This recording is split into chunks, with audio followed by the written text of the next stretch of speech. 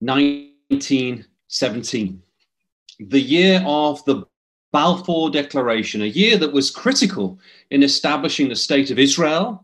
And hopefully by the end of tonight, you will all agree that not only was this year critical in laying the foundations for the future state of Israel in 1948, but also how such a series of extraordinary events, which we're about to look at now, only makes sense if you accept God was behind them all, that the angels of God were at work. But before I say any more, let's get into the subject, and let me first introduce you to the people in British government at that time. We're going to take a close look at the cabinet, and we're going to see in a moment that each member has an interesting story to tell. Well, as I said, the Balfour Declaration in 1917, and here is Lord Balfour. And the Balfour family were an interesting family, and they were also known to be very religious. And Bible reading was part of family life in the Balfour family.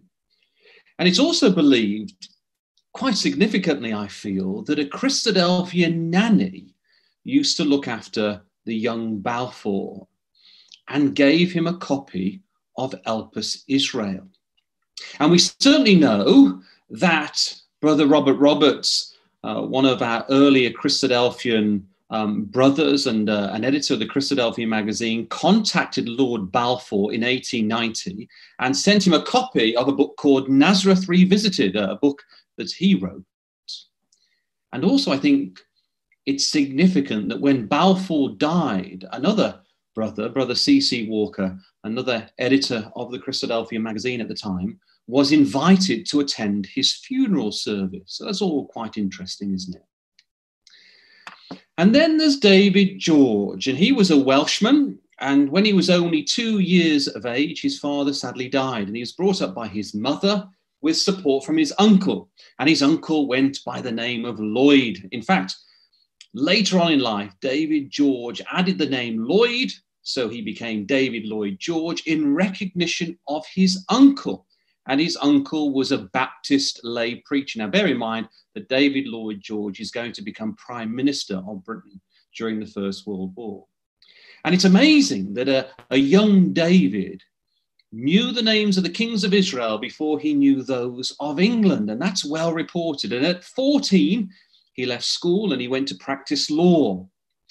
And we also have read records that round about that time, he did a little bit of lay preaching, and he was well known in his local Welsh chapel.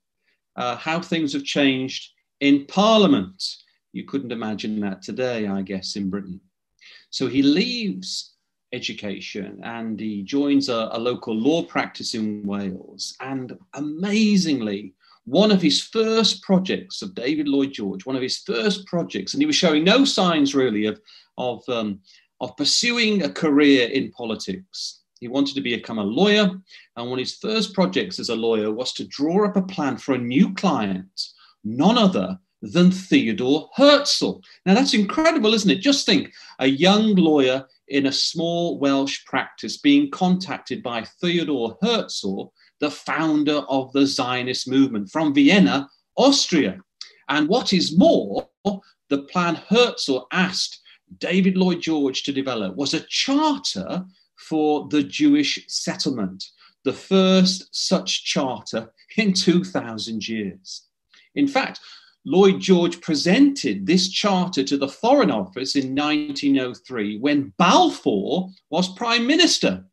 But it was going to be another decade or so before this proposal would become acceptable in government circles. And I've also conducted a little more research, and it's believed that Brother Joe Thomas from Llanelli Ecclesia served David Lloyd George at this time. So there's a lot of connections, in fact, to Christadelphians. And there were several other cabinet ministers and members at this time, and many of them were firm believers in something called restoration theory. I don't know whether you've come across that phrase before, but restoration theory was all about the belief that the Jews would return back to Palestine and would be converted to Christianity before the return of the Lord Jesus Christ. And that's restoration theory. And there are many in the cabinet that believe that they believe that the Jews would go back and they would believe in the Bible. And then when they believed in the Bible, Jesus Christ would come to establish God's kingdom. To add to that number, there was another man, the most famous of all, Sir Winston Churchill. And to everybody's surprise, in July 1917, Lloyd George appointed him to be the Minister of Munitions. He was the one who was going to take responsibility of the war effort, really, and he joined the cabinet. And a lot of people were very surprised at the time. But to quote Lloyd George, he appointed Churchill, he said, to cheer me up when surrounded by gloomy faces. And you can well imagine Churchill doing that.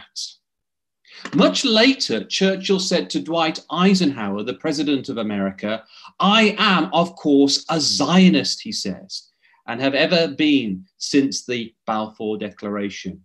And Zionism is all about this fervent belief, passion of the Jews going back to the land that's been promised their forefathers, to Abraham, Isaac, and Jacob. That's the Zionist movement.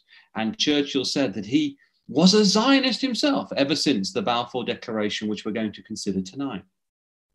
And what an incredible role this man, Churchill, would play in this war we're going to see, and the next one in World War II. A very special man indeed, raised by God. And finally then, enter Dr. Chaim Weizmann, and he picked up where Theodor Herzl left off. He was a Jewish immigrant from Russia, and he was also a brilliant scientist.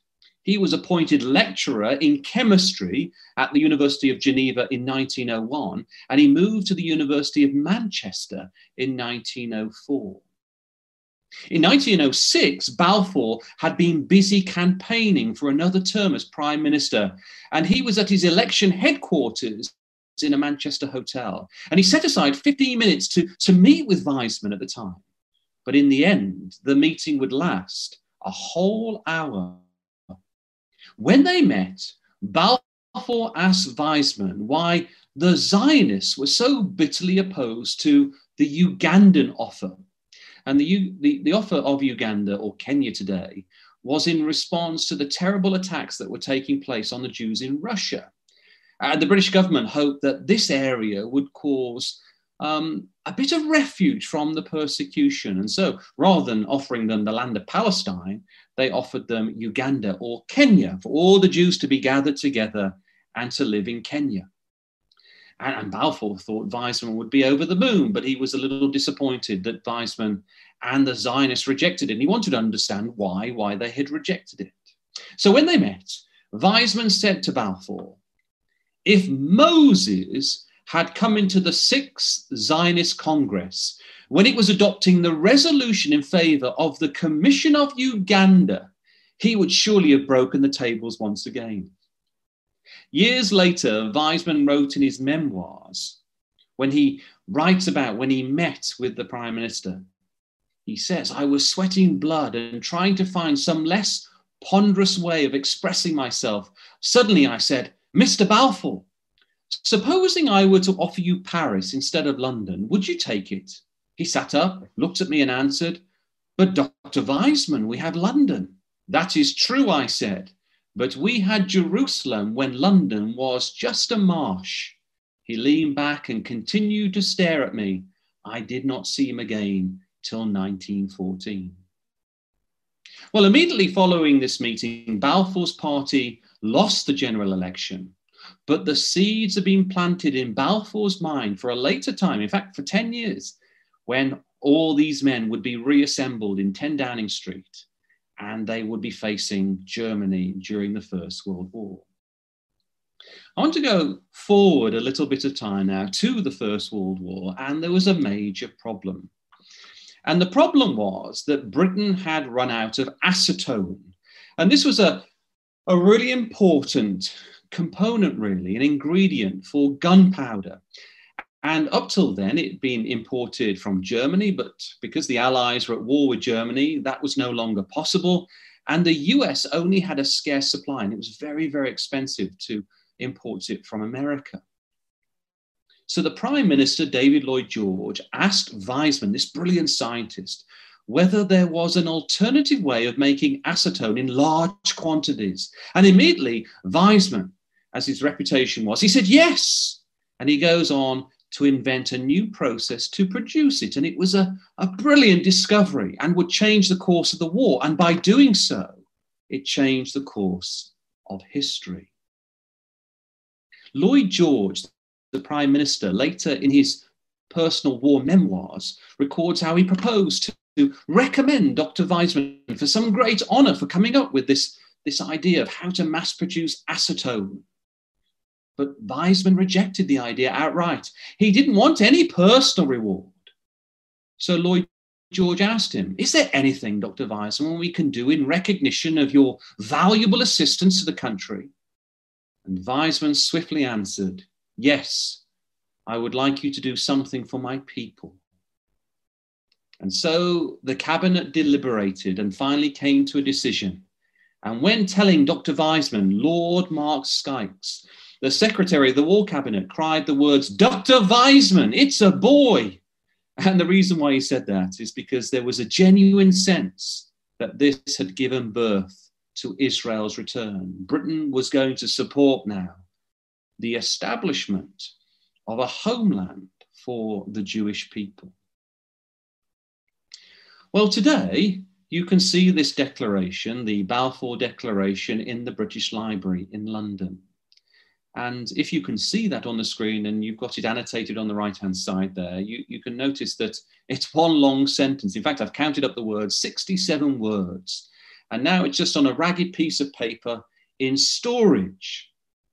But if you reflect a little bit upon this Balfour Declaration, this piece of paper, it has cast a long shadow over the whole 20th and now the beginning of the 21st century. There's a lot of tension around this Balfour Declaration because it was about establishing a homeland for the Jews, but it caused a lot of animosity with the Arabs who were also living in Palestine at the time. Well, I want us to think a little bit about the Balfour Declaration. So who better to call upon to read this letter than Lord Jacob Rothschild? He's the great nephew of Lord Walter.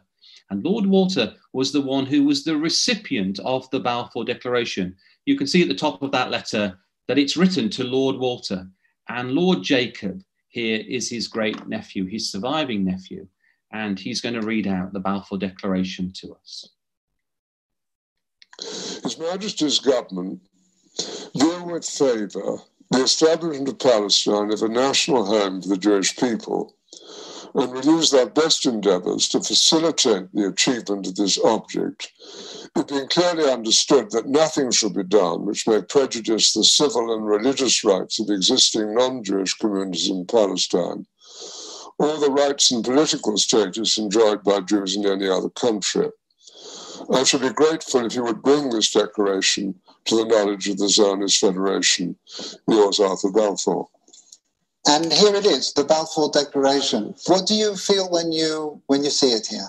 I genuinely feel it's one of the most extraordinary moments in the history of the Jewish people. If you think it took 3,000 years to get to this. And then you say, how did this miracle happen? What a great question from Lord Rothschild there. How did this miracle happen? Well, we can see from that little bit of history that we've looked at that Weizmann, Professor Weizmann, he influenced the British government and the country elite. But how was this possible? How could this great scientist influence the British government? And you might be thinking, well, he invented acetone and that's the reason. But I think it's a little more than that. Weizmann was born in a little town in Russia, a little village called Motul.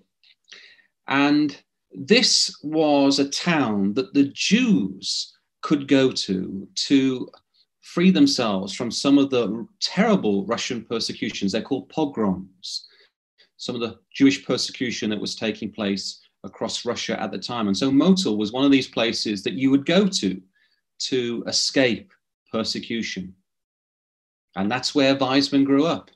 And his mum had 15 children, and he was the third of 15 children. And his father was a timber merchant.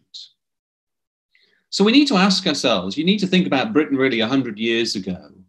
And how could a man like this, who spoke hardly any English, had no money, no reputation, who lived in Manchester, so far away from London at that time, be able to influence the British government?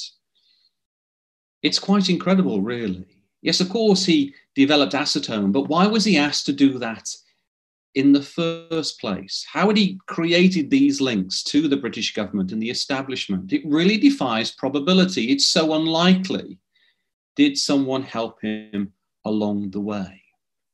And this is the story that I want to share with you now, and it's a story that I'm rather excited about.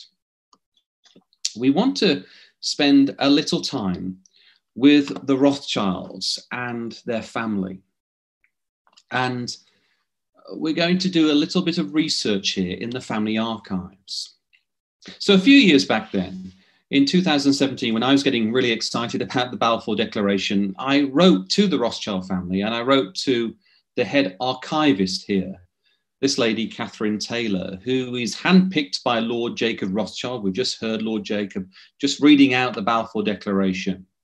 And she's responsible for looking after all the archives of the Rothschild family. And she oversees this at a place called Windmill Hill in Buckinghamshire. And so you can imagine that there's a tremendous amount of history that she oversees. So I contacted her and I told her that I was a Christadelphian, and I explained who the Christadelphians were, what we believed in, and how the Christadelphians supported the Jews down the years, especially when the Jews were settling in Palestine during the early part of the 20th century. And then I told her about some of the research I was pulling together and really thinking hard about the Balfour Declaration. And she was very interested. And so she welcomed us as a family. And we had a private viewing of all the papers between the Rothschilds and Weizmann and Churchill and Balfour and David Lloyd George and Allenby, all the people that we're going to look at tonight, and many, many more. And it was a real privilege. But before we get into that, first of all, I want to talk a little bit about Lord Walter Rothschild, the recipient of the Balfour Declaration. The British government wrote to him. And this man was totally eccentric, right? And it's quite surprising that he converted to being a Zionist because he was very happy with the way things were in Britain. But he became passionate on the subject of Zionism after meeting with Weizmann. But his big interest, his big passion was creating the finest private collection of natural history specimens ever made by one man. And maybe some of you have been and seen his museum, the Natural History Museum in Tring. And that was his life's work. And Lord Walter, he never married, and he would often be seen riding a carriage led by his own zebras round the local park in London. And sometimes you may even see him on top of one of his 144 giant tortoises that came from the Galapagos Islands, right? So he was a bit of an amusement, very eccentric. And he was really the leader of the Zionist movement in Britain. And as I said, the recipient of this letter. But there was a more serious side to him too. He was a renowned scholar. And he had the distinction of being a fellow of the Royal Society. And he wrote over 1,200 books and papers based on his collections. And he soon became seen as the lay leader of the Jewish community in Britain. And this is why then the Balfour Declaration was personally written to him. Now, while Walter was growing his own private collection, there was another Rothschild growing in prominence. And he was on the French side. So Lord Walter was on the British side. This man, James or Jimmy, he was on the French side of the family. In 1913, he married the lady that you can see on the screen there, a lady called Dorothy, and it was a whirlwind engagement. They only had met for 5.5 weeks, and soon they were married. And she was only 18. And looking in the diaries there, I see that she'd only just been allowed to sit down for dinner with mum and dad at 7:45 each night. And soon after that, she was married to one of the most eminent Rothschilds, one of the richest men in the world. And nothing in her childhood would prepare her for life in the Rothschild family. And as you can imagine, James, he was 35 years of age at that time, and Dorothy was just 17, and it raised a few eyebrows. But Providence was at work. And let me explain that.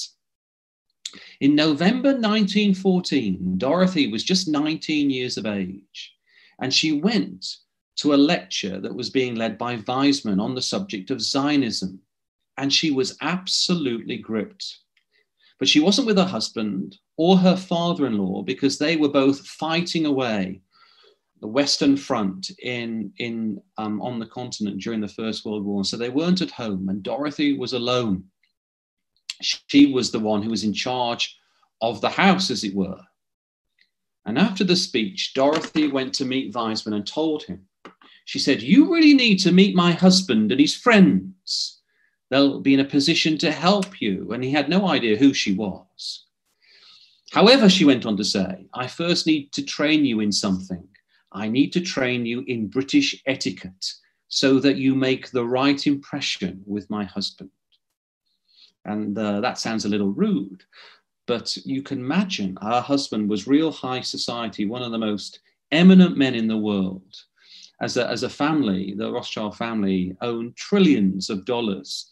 They're the richest family in the world, and he was heading up that family. So it was a big thing to meet James Rothschild. And that's exactly what Dorothy did, without her husband ever knowing about it. And Lindsay and I were able to go through these personal letters, and it was amazing to see that Weizmann wrote to young Dorothy. She's just 19. Weizmann wrote to young Dorothy no less than 33 times between 1914 and 1916.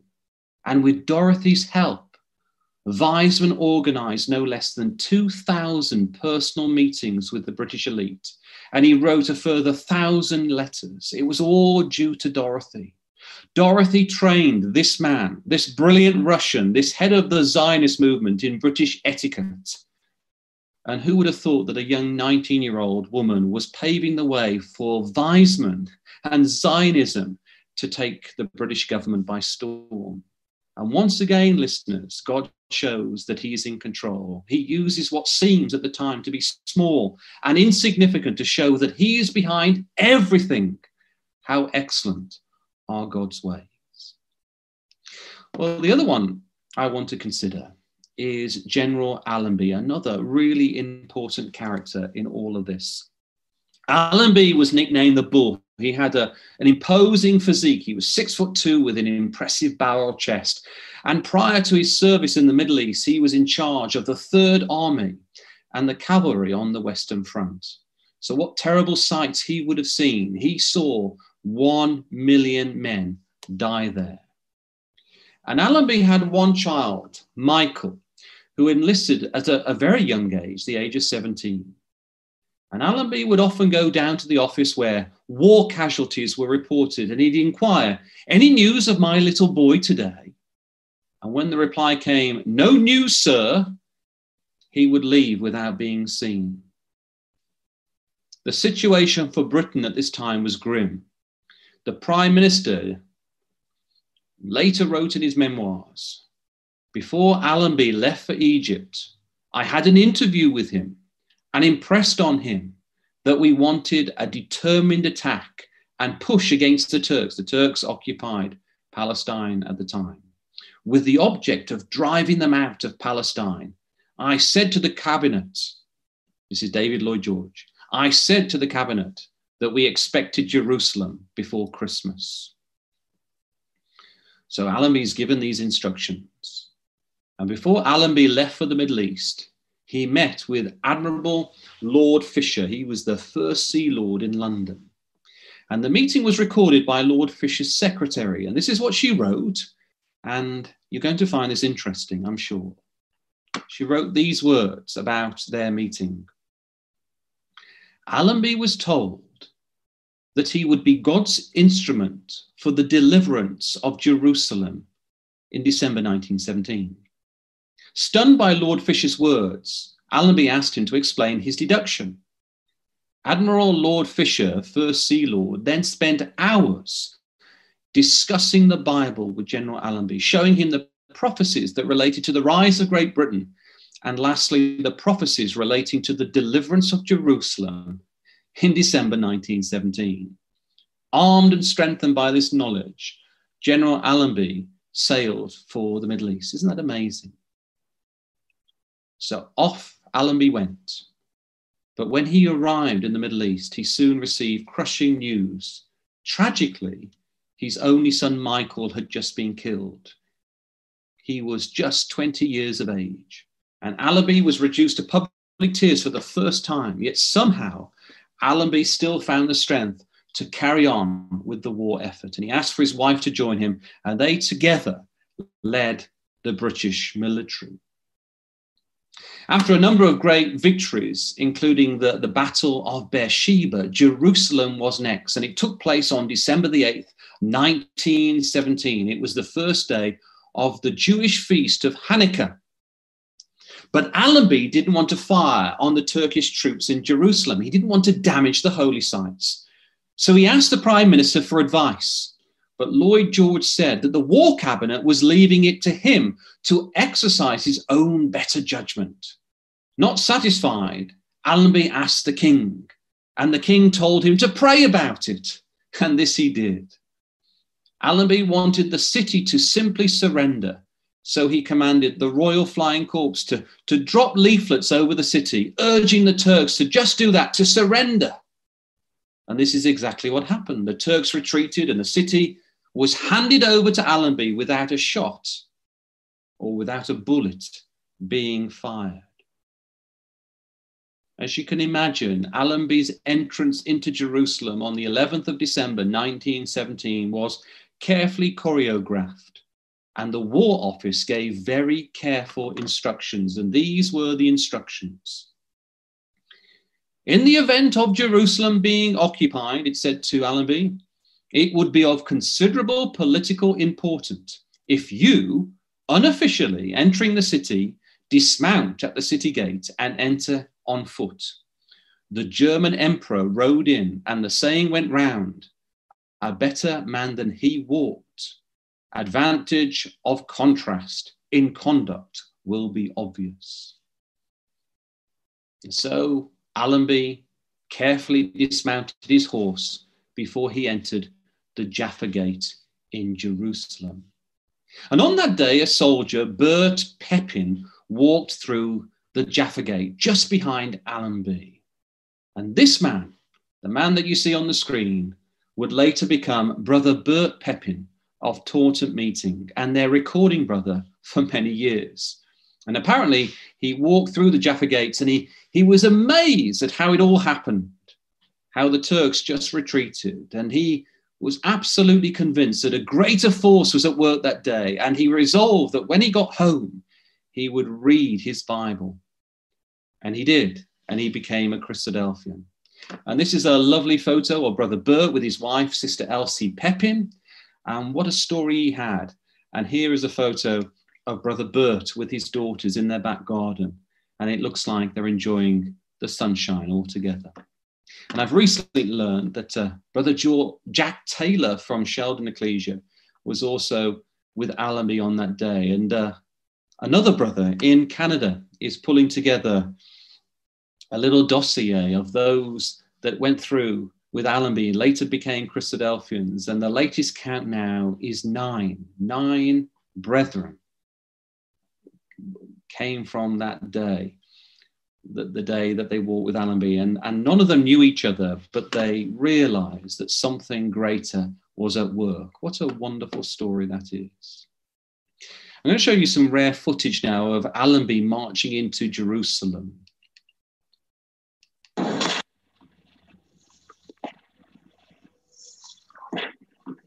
General Edmund Allenby's army swept aside the Turkish forces and conquered Palestine. Yet this was, despite appearances, no simple triumph of an invading army.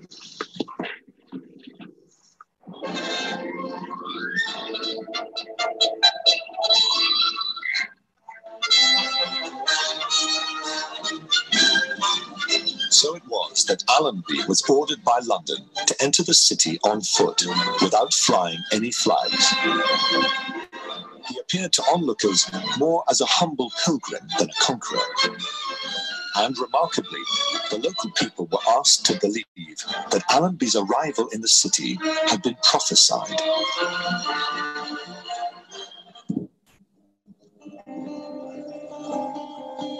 The British propagandists realized that almost miraculously, Allenby's name, when written in Arabic, spelled Al-Nebi, that is, the prophet. And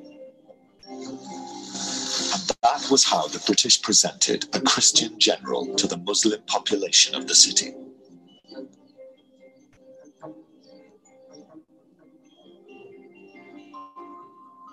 Allenby was, as prophesied, their savior.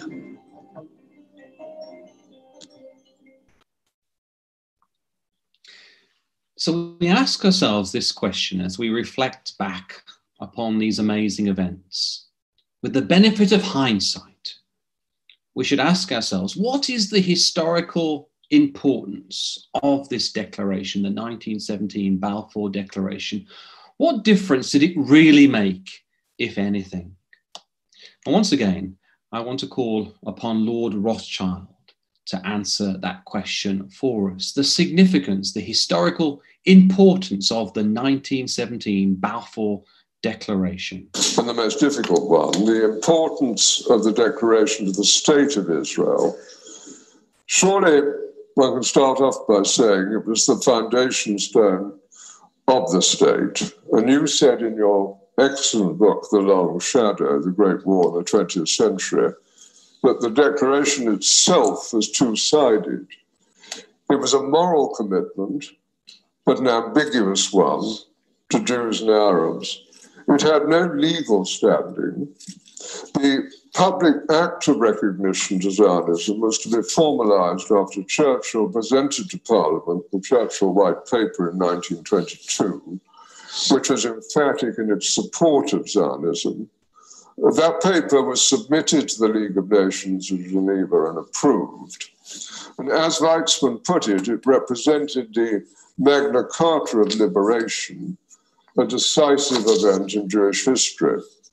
And it gave Zionism the legal right to move towards statehood. And that in turn led to the establishment of the State of Israel following the United Nations Resolution of 1947. So after 2,000 years of persecution, the Jews were at last to return home. And as the poet touchingly, Robert Frost, wrote in The Death of the Hired Man, home is the place where, when you go there, they have to take you in. And every Jew in the world has the right of return to live in Israel. It's very significant, isn't it, that Lord Rothschild's opening words were, the declaration was the foundation stone of the state of Israel. He couldn't be any clearer, could he? And it's so moving to think that at the end of Balfour's life, on his deathbed, Weizmann was the only friend admitted to see him. A lady called Mrs. Dugdale, Balfour's niece and biographer, wrote these words. She says, no words were said between them, for Balfour was very weak and Dr. Weizmann much overcome. Balfour moved his head and touched the bowed head of his visitor. In the silence of the room, the bond between them could be felt. Two great men raised by God in a particular time for a special purpose. But way back in 1849, John Thomas, a Christadelphian, penned a book called Elpis Israel. And it's quite staggering to think that he wrote the following words 70 years before the Balfour Declaration was ever issued. And he wrote these words based upon his understanding of Bible prophecy. And he says these words in 1849, based upon his understanding from the word of God. I know not whether the men who at present contrive the foreign policy of Britain entertain the idea of assuming the sovereignty of the Holy Land.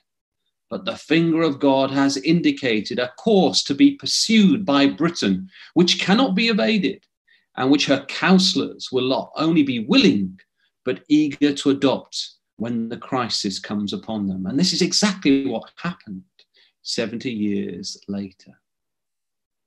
And so this all led to the unforgettable moment when David Ben-Gurion got up and announced to the world in 1948 that the new state of Israel had been established, and the world was shocked to hear. On May 14th, 1948, the British government terminated its Palestine mandate, and on May 15th, 1948, David Ben-Gurion declared the independent state of Israel.